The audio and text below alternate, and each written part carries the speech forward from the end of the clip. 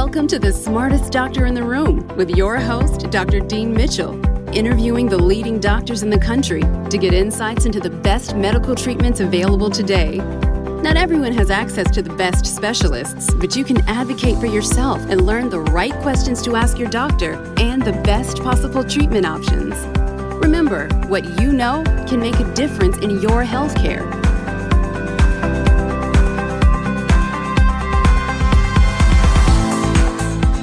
Welcome to The Smartest Doctor in the Room. I'm your host, Dr. Dean Mitchell. Hippocrates has been famously quoted, especially by the functional medicine and holistic doctors, that all illnesses begin in the gut. Today's podcast guest, Dr. Valerie Taylor, may be the perfect person to answer the specific question: how much of our mental health is affected by our microbiome?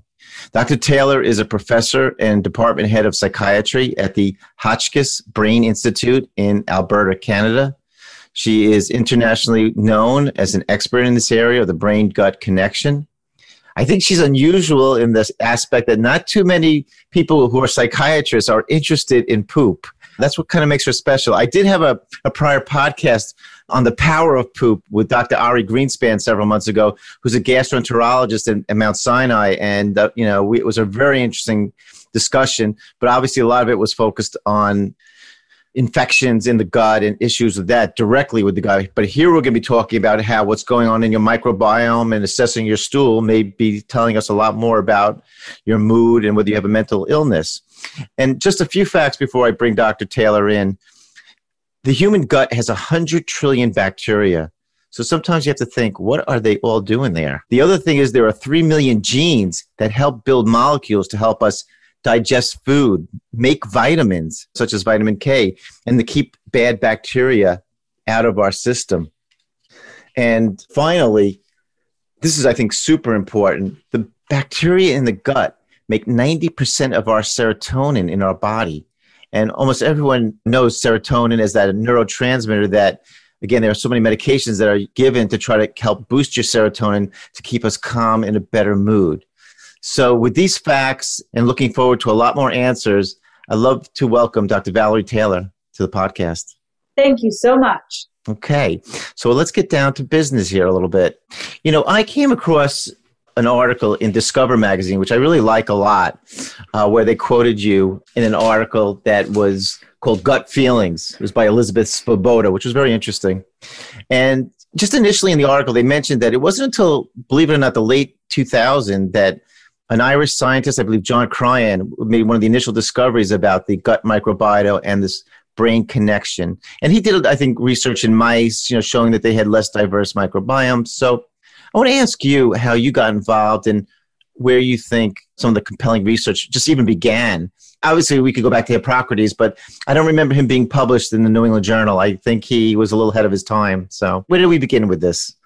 I think he was ahead of his time. And I've been in this field about 10 years, but this is actually, it's kind of new and old. And so if we actually, I would say about 100 years ago, that this was actually one of the prevailing theories in mental health, the whole concept of auto-intoxication, and basically that stress and low mood burnout were associated with whatever was going on in your GI system. And actually, Dr. Kellogg, who made many of the breakfast cereals, or his family made many of the breakfast cereals that some of us ate this morning, he actually ran Battle Creek Sanatorium. And one of the things that they did was that the well-heeled of the day, they got stressed. You go there to relax and to kind of de-stress. And one of the things that they did was they fed everyone a really bland diet. That's where our bran flakes, I guess, started out. Yeah, he made out very well from that, by the way. Yeah, that was probably one of the first times we talked about pharma involvement. This is one of the first early ideas about commercialization and taking things forward. And so, the theory then was that bran diet kind of regulated everything, kind of fixed your GI system, and you weren't going to be stressed. So this concept has been around for a while, but as unfortunately things tend to go in. Right, because they become medications, and obviously with all the SSRIs that became available, that was the big explosion. That was the big breakthrough in psychiatry. So what got you interested when pharmacology became obviously the dominant mode of therapy for patients with depression, anxiety, and even now schizophrenia. What led you to go in this direction? I'm just curious. Yeah, so my research started out sort of in medical psychiatry, but more looking at obesity, diabetes, cardiovascular disease, and how that manifested itself in patients with mental illness, because way higher rates of cardiovascular disease and all of those things in individuals who have mental illness. And so that was what my focus was on. And of course, that leads you back to looking at the medications, because clearly there's a link between some of our medications and weight gain. And so the whole concept of we need better medications was sort of where my mind was going. And then at the same time, I just anecdotally, I had 2 patients who had been quite unwell for a long period of time, and they'd pretty much not responded to anything. And both of them, separate of one another, needed antibiotics for 2 separate things. One of them had a minor surgical procedure, needed to take antibiotics afterwards. One of them developed pneumonia, needed antibiotics. And both of them, about a week after starting the antibiotics, their mental health symptoms that have really not changed in 10 years, or had both been profoundly depressed, were cured. Like, they were completely well. And I'm taking a course of antibiotics. They both came into me and sort of said, what just happened? Antibiotics or not? I was like, I actually have no idea.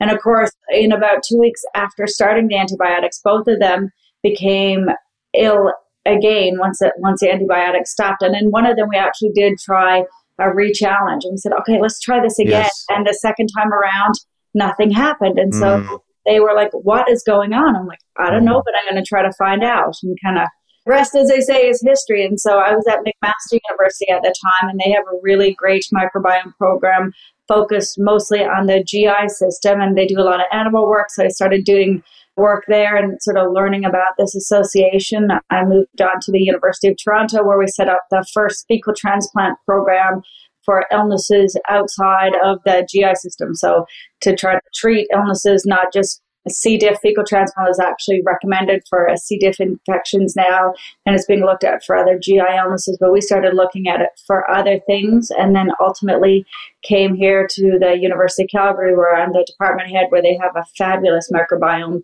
program, and we're trying to really get into mechanisms and understand. Oh, that does sound interesting. And yeah, sort of your career led you along to this moment where things are really coming, to a head. So yeah, that leads me to my next question, what really interests me, and I'm just staring at a picture in the article from Discover that shows the intestine.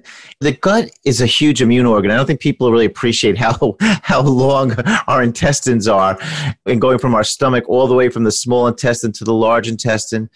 Do we know what areas might be really key in the microbiome of, again, this whole idea of the good and bad bacteria within the intestine? Because, again, what I've read is that the small intestine is supposed to be sort of a sterile environment, if that's correct. And it's the large intestine where a lot of the, quote, good bacteria, bad bacteria, garbage, stool, it's like the garbage bag of everything. Is that where you focus? I mean, do you differentiate?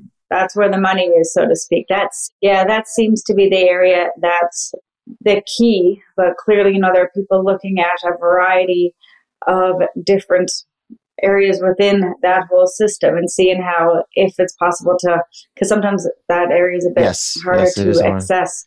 And so changes in one space will alter things in the other. But as you said in your opening, we think about 90% of all illnesses can be tracked back in some way to your GI system. And so we're hoping that manipulation, predominantly in the large intestine, will really have an effect on a variety of different things that are not intuitively linked to your large intestine.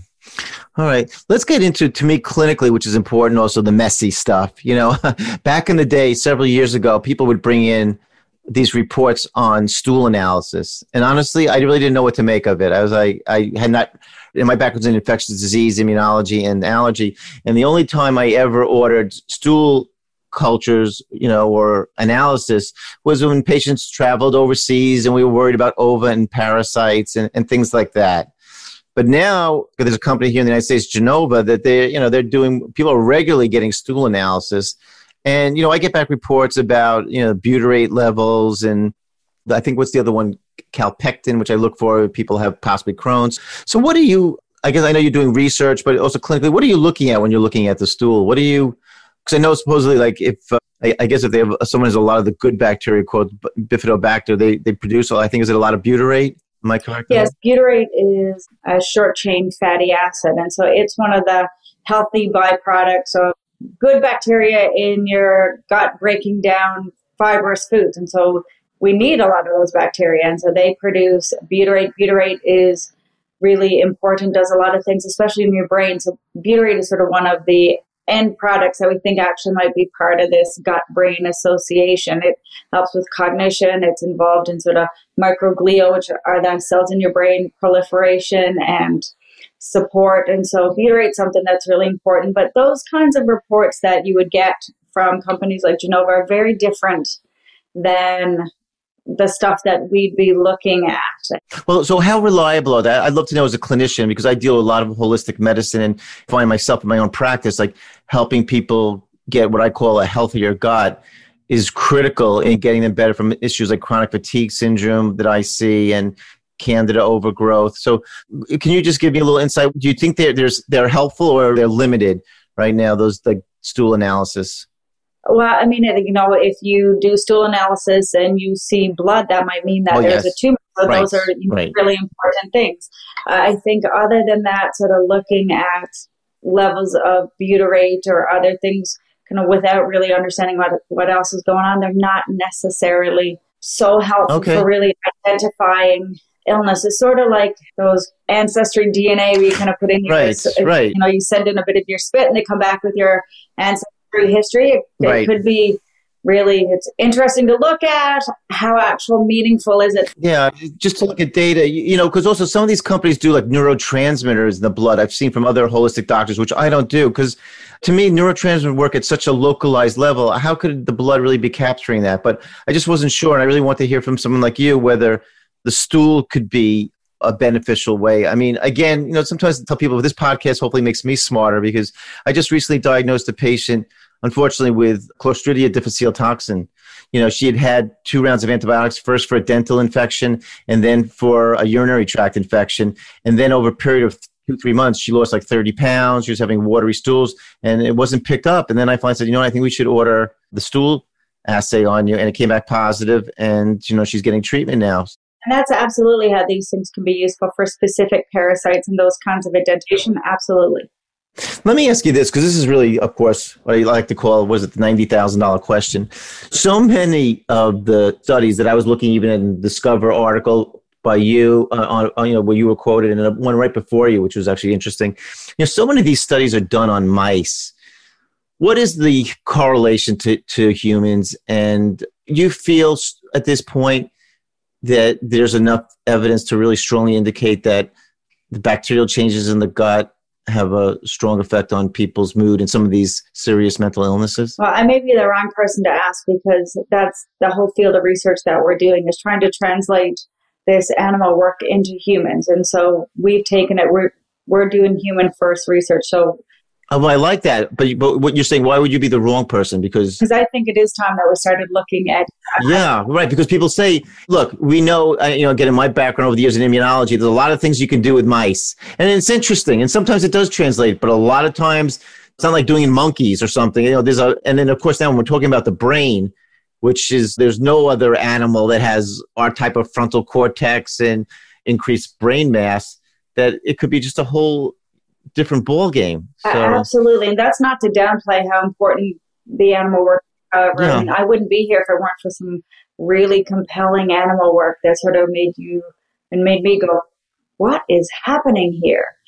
But now our focus is to work with, our preclinical colleagues and to kind of see what happens, translating this stuff into humans to understand what's going on in people, and can we actually manipulate your gut microbiome in a way that actually is helpful for human disease. And that can't happen without the animal research, but it needs to happen in parallel. There have been, unfortunately, a couple trials of different probiotics and compounds that really seem to make a difference in mouse models of illness, depressive-like behaviors in mice. But unfortunately, when they've been translated into humans, they don't seem to do much. Yeah, we need a little warp speed program for this kind of thing, not just for the vaccine, although that's very promising in itself.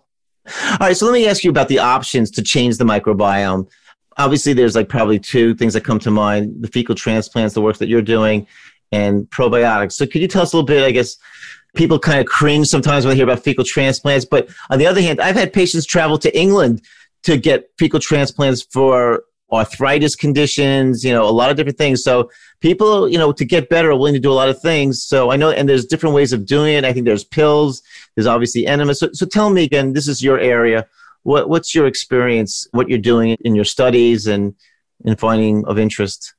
So we've been pretty lucky that we kind of found some funding agencies who are willing to take some risks on pretty novel clinical trials. And the first was a Stanley Medical Research Foundation, which is a US-based granting agency. And we started the first clinical trial focused on fecal transplant for mental illness. Now I'll say it's fecal transplant given the old-fashioned way. So it's via colonoscopy. Right. And that study is looking at the depressive phase of bipolar disorder or manic depression. And, when we first got funding, certainly my colleagues were like, there is no way in hell somebody who is depressed, who does not need a colonoscopy, is going to volunteer for one. That is not something depressed people would like to do, is kind of say, what's going to make me feel better? A colonoscopy. But I think for patients, this makes sense to them. Like they really feel that there's a link between their GI system and their mental health symptoms. And so they were actually like, yes, I've been telling this to whoever will listen for years, that when my depression gets worse, my GI system gets worse, I don't know what's causing what. And so they found this area really fascinating. So we've actually had a lot of interest. And we're hoping to conclude that study in 2021. So I'll loop you back in when those results come out. But certainly the preliminary data thus far has actually been really positive, so much so that we started a second study that's actually happening here at the University of Calgary. And it is fecal transplant via capsules. And it's actually funny, depending on, it says a lot about a person, I guess. Some people find the whole concept of fecal transplant via capsules way more disgusting. Yeah, but either way seems pretty tough. But if I wasn't well, but how could that even possibly work with a capsule? I mean, because it stays protected till it gets, I guess, activated in the intestine. Is that the thinking? Yeah, absolutely. And the reason that we went to the capsules was because there was some really strong work, again, looking at the C. diff infections, and they compared treatment of C. diff infections with fecal transplant via colonoscopy versus fecal transplant given via colonoscopy with fecal transplant given by the oral pills or the crapsules, so to speak. And they found that the two treatments were equally as effective. And so for C. diff, didn't matter if you got the sort of enema colonoscopy formulation or if you took the oral pills, both worked to treat C. diff. And so, well, what interests me too also is this, because again, from what I've heard, I mean, I guess in the early days, and you heard these stories, and some of it obviously comes from the veterinary medicine literature, but it's like you got to find the person with the right kind of feces. And now I think they have stool banks, right, where apparently they're screening them, because I think it's potentially, obviously there's probably risks and dangers, and people are just getting someone, friends or family they trust, and getting a transplant from them. I mean, it's not like a liver transplant. It's a different type of situation. We try to kind of tell people to think of it just like you're getting a blood transfusion, and kind of, would you just go to some random person and get take a blood transfusion in a back alley? Of course not. And so this is the same thing. It's biological material. Right. Unfortunately, about 2 years ago now, there were 2 deaths in the U.S. from people who received a fecal transplant, that the individuals were immunocompromised, the fecal transplant hadn't been properly screened, and 2 people got infections and died. And as a consequence, both the FDA in the U.S. and then Health Canada, which is our regulatory body in Canada, shut down all of the fecal transplant studies, ours included, until everybody gave them their safety data and said, what are you doing? We need to know that this is safe. And of course, most of the university programs were meeting and exceeding the safety standards, but there's a lot of people who are kind of doing this privately and aren't. Right. That sounds right. As I said, there's some clinics I know opened up in England. I don't think really in the United States that I'm aware of, because people were usually going abroad for, or Germany, those kind of places, and getting it done. The other really, really tricky thing to me too would be, I could understand, I guess, at a certain level, a person has ulcerative colitis or some, again, inflammatory bowel disease, and they get fecal transplant from a quote healthy donor, somebody who seems to obviously be free of that disease. But to extrapolate, it's like you take a depressed person or someone with bipolar disease and you say, okay, I'm going to give them a fecal transplant from just a healthy person. Do you know what I'm saying? Like, let's say, how does it, their mood and their such a different thing. Absolutely. And these are one of the few clinical trials we're finding that kind of the healthy controls is actually harder than actually finding the participants. And so, I would say, I'm pretty fortunate in that I have no allergies, I have no chronic illnesses, and I take no medications, and I'm not healthy enough to be a donor. And you're not healthy enough to be a donor. Why?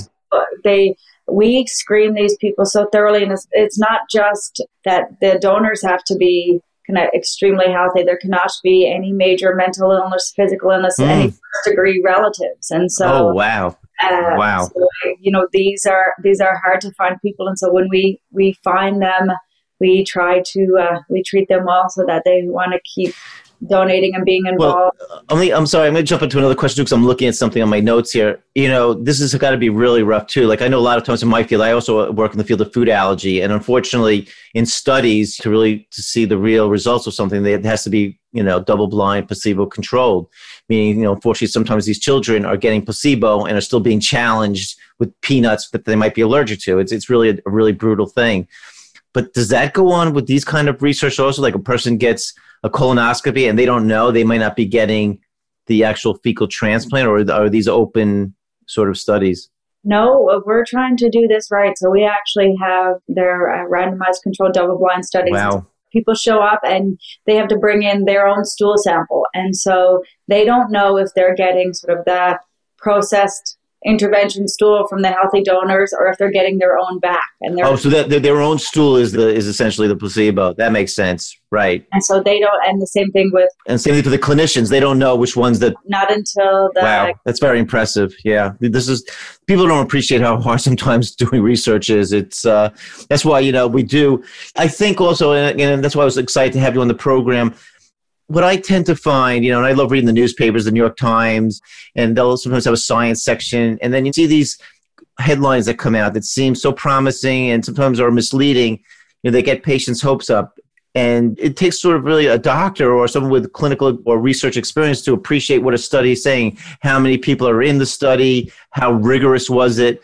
Because anybody in a very small trial, especially if it's open, not blinded, can get the results that hopefully they're looking to get versus what really is. I want to ask you too, there was a study, again, was quoted in that article in Discover that I guess there was a Japanese study that's showing bifidobacter seemed to lift depression. Is that something that you've come across? Absolutely. And so that was a study looking at the probiotic, and the work on probiotics, unfortunately, is interesting, but most of it is not completely well done in that many of the studies looked at either small sample sizes, followed them for a couple weeks, or they actually didn't look at sick people. And so they kind of took people there, if you look at the study, it's like healthy athletes volunteered for this study on depression. And after taking the probiotic, they were still healthy, happy athletes. And so this probiotic made them healthy and happy, but they were healthy and happy before it started. That's so, because patients all the time come to my office and ask me, what's the best probiotic to take? And my answer to them is, unfortunately, I think, I think a lot of experts will say, we don't really know, as you're saying, that probiotics is in its infancy, really, as far as our knowledge. And most of us tend to know that bifidobacter and lactobacillus are supposed to be good for a lot of reasons. But you would think because it's much easier to do than a fecal transplant, there'd be a lot more really rigorous research clinically showing the benefits and for specific conditions. But you're saying what I think I already know, that there really isn't very much. No, that Japanese study was probably one of the few that actually looked at people with depression, and it was pretty positive. So I think that there's good reason to think that there might be some signal there, but certainly there's not enough to say, stop if you need an antidepressant and you feel bad with that one, you can't stop it and replace it with a probiotic. At this time, there's no good evidence to say that it can certainly replace other treatments for people that need it. Is it good if you have depression and you're well to help keep you up? Perhaps. And if you can afford them, maybe that's not a bad thing to do. I'd say, in giving advice around taking a probiotic, just make sure that the probiotics are labeled, that it tells you the genus and the strain so you know what you're taking, that it should be 10 to the 9 colony forming units in there. That's what most of the research has been focused on. And so there are things to look for to at least make sure you're not going to take something that is unhealthy. And then after that, I'm going to see if it makes you feel better. But that do you take a probiotic? I don't, because I don't either. I eat a lot of fiber and sort of the fermented foods, the functional foods that we know can help make the bacteria that we already have happy. And so I think that's an important thing, because again, also they were mentioning, like you were talking earlier about butyrate, and that seems to be the kind of the good that's produced by the bacteria. I can't even pronounce these bacteria, Faecobacterium and Coprocosis, right? They should change the names. They're going to change those names. But to get that, you see, what I tell my patients a lot too, by the way, because when we're going west, obviously high fiber plant-based foods are very good. I like a lot of times when patients have like ground flax seeds, because I always say it's good carpeting for the gut. The bacteria need those essentially prebiotic foods so the good ones survive. Is that a good way of putting it? That is absolutely the way to look at it. Yes. Yeah. So the biggest thing, again, which I didn't appreciate, again, remember, I always tell my patients this too. I trained in immunology, and especially in the AIDS epidemic in the late 1980s. And we were trained that, about your bone marrow produces the B cells, your T cells from the thymus and all that. And that's like the super important thing of your immune system. And then the functional medicine movement, the holistic movement, I have to give them credit. They kind of brought people back to saying, your gut is important. What you're feeding is really important. And now I tell patients, yes, by having a high fiber diet, because the worst symptom I worry about with patients in a lot of these cases is constipation. When they're constipated, I know that they're just building up all these bad bacteria. They're not releasing toxins. And I have to do anything I can. It's one of the few things they rarely taught me in all my medical training, how to deal with constipation. I've gotten really good at it now, but it's something I wouldn't have been aware of. And, and I think a lot of doctors don't appreciate it. They're like, just take some Metamucil or, take a laxative. But that's not really, I think, the answer.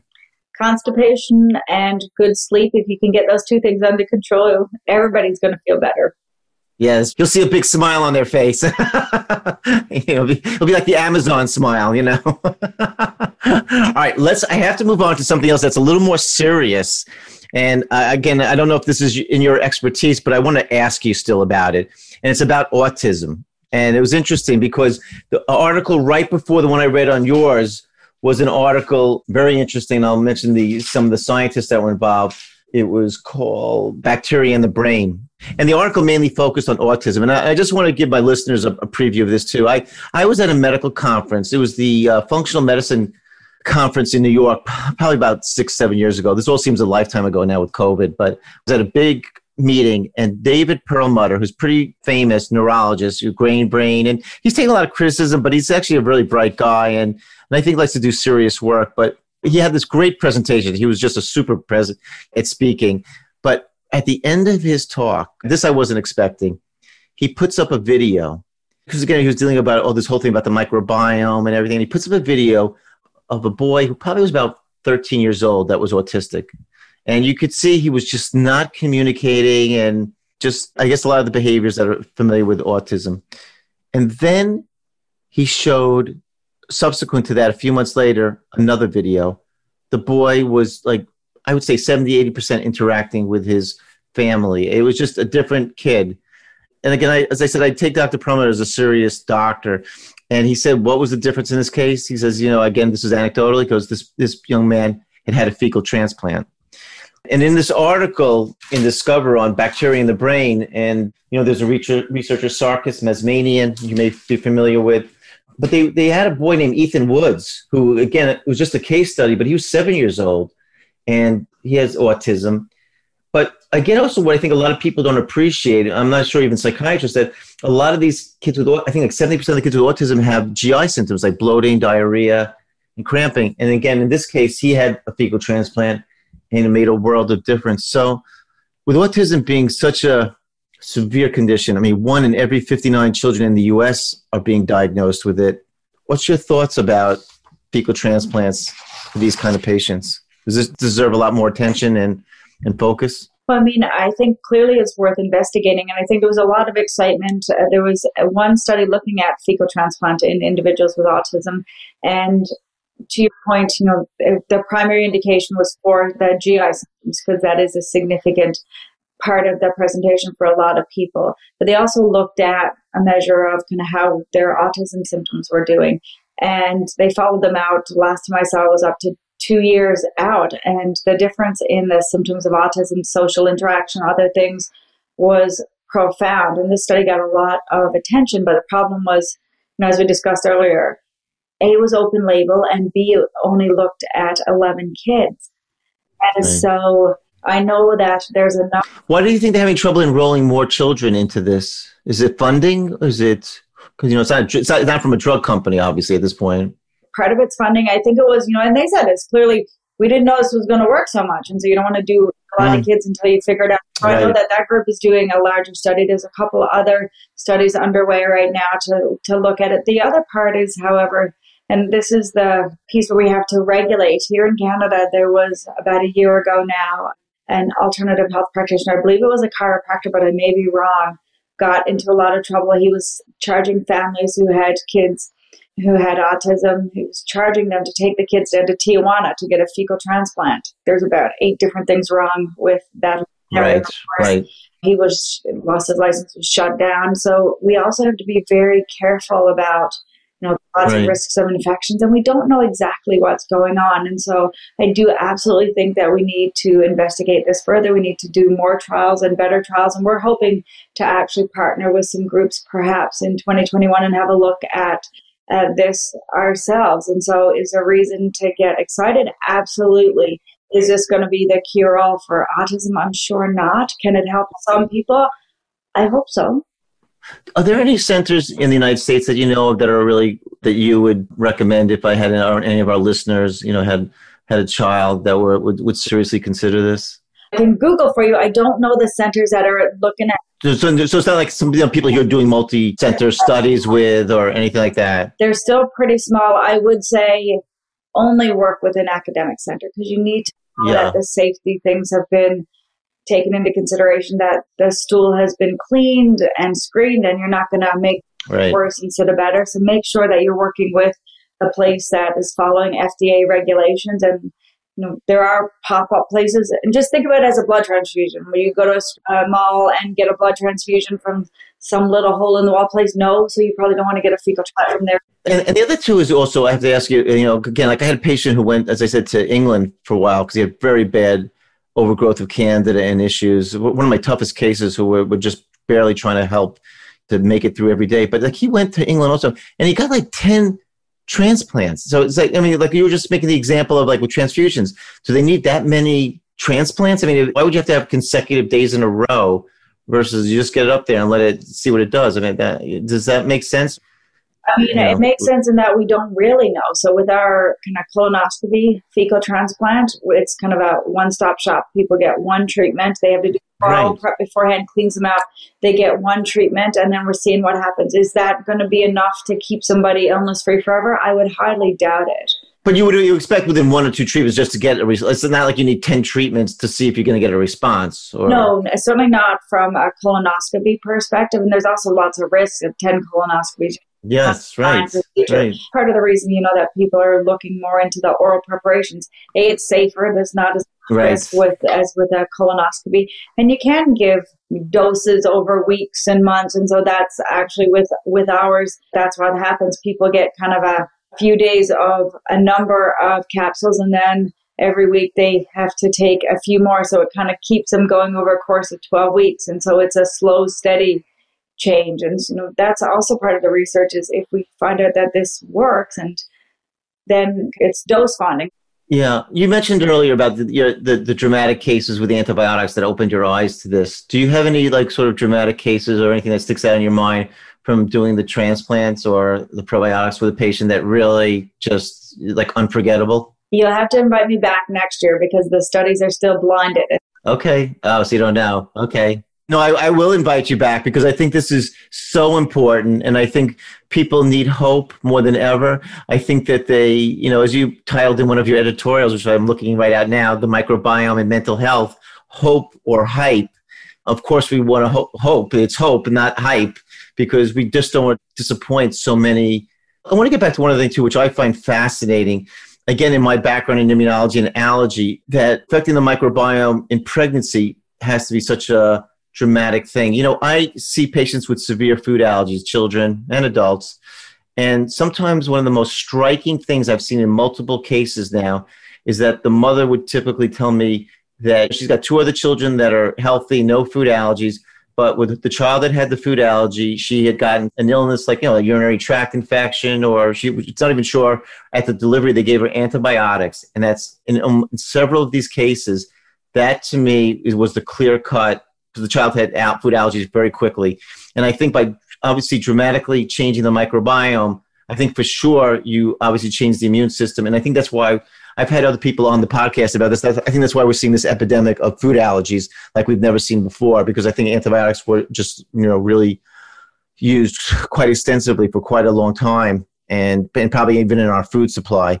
So I guess I don't really think it's a stretch to think that this alteration of the microbiome from antibiotics or anything else in our environment can be playing a role in mental health. But we know that after a course of antibiotics, your microbiome takes about 3-4 months at least to kind of reset itself and to go back to what it was before the antibiotics started. And for our healthy donors that we have in our studies, that one of the criteria is that they cannot have used antibiotics in at minimum. Interesting. Wow. See, that's really powerful. I think people have to hear that. When I know that a patient has to go on antibiotics for some reason, whether it's in my own practice or if they call me because they saw another doctor who said, look, you have a dental infection, you have a urinary infection, I tell them typically also to go on a probiotic. And also I put them on a very mild antifungal like nystatin. From what I understand, they used to do many, many years ago. It kind of fell by the wayside.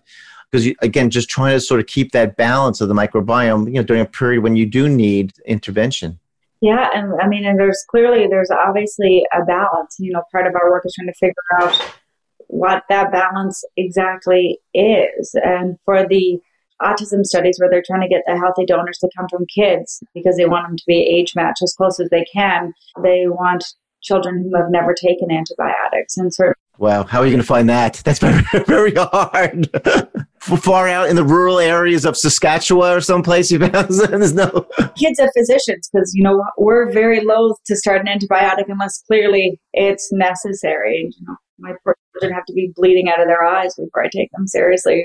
No, that's okay. You're going to be okay, because we understand that you have to be judicious in the use of some of these things. Okay, so as we come to sort of a conclusion of this terrific, interesting podcast from my perspective, is there anything else you'd like the listeners to know? Something that they should be thinking about, be aware of, that comes to mind? You know what? The reason that I'm doing this research is I would love it if, this really makes a difference in terms of moving things forward for mental health treatment.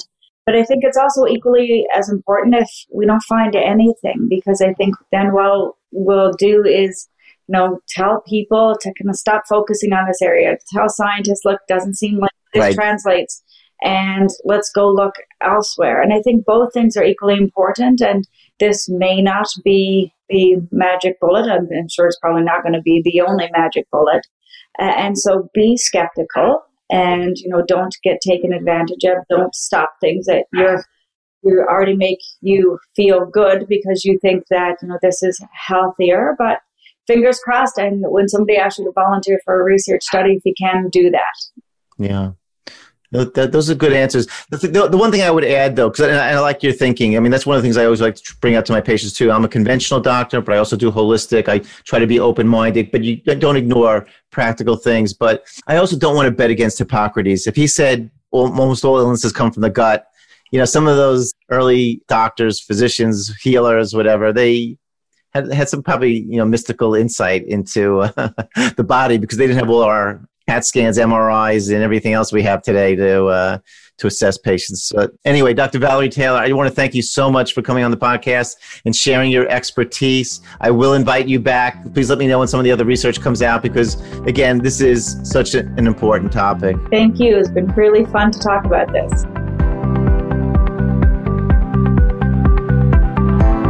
Thank you for listening to The Smartest Doctor in the Room with host Dr. Dean Mitchell. You can continue this conversation on Instagram at Dean Mitchell MD, Facebook at Mitchell Medical Group, or at deanmitchellmd.com.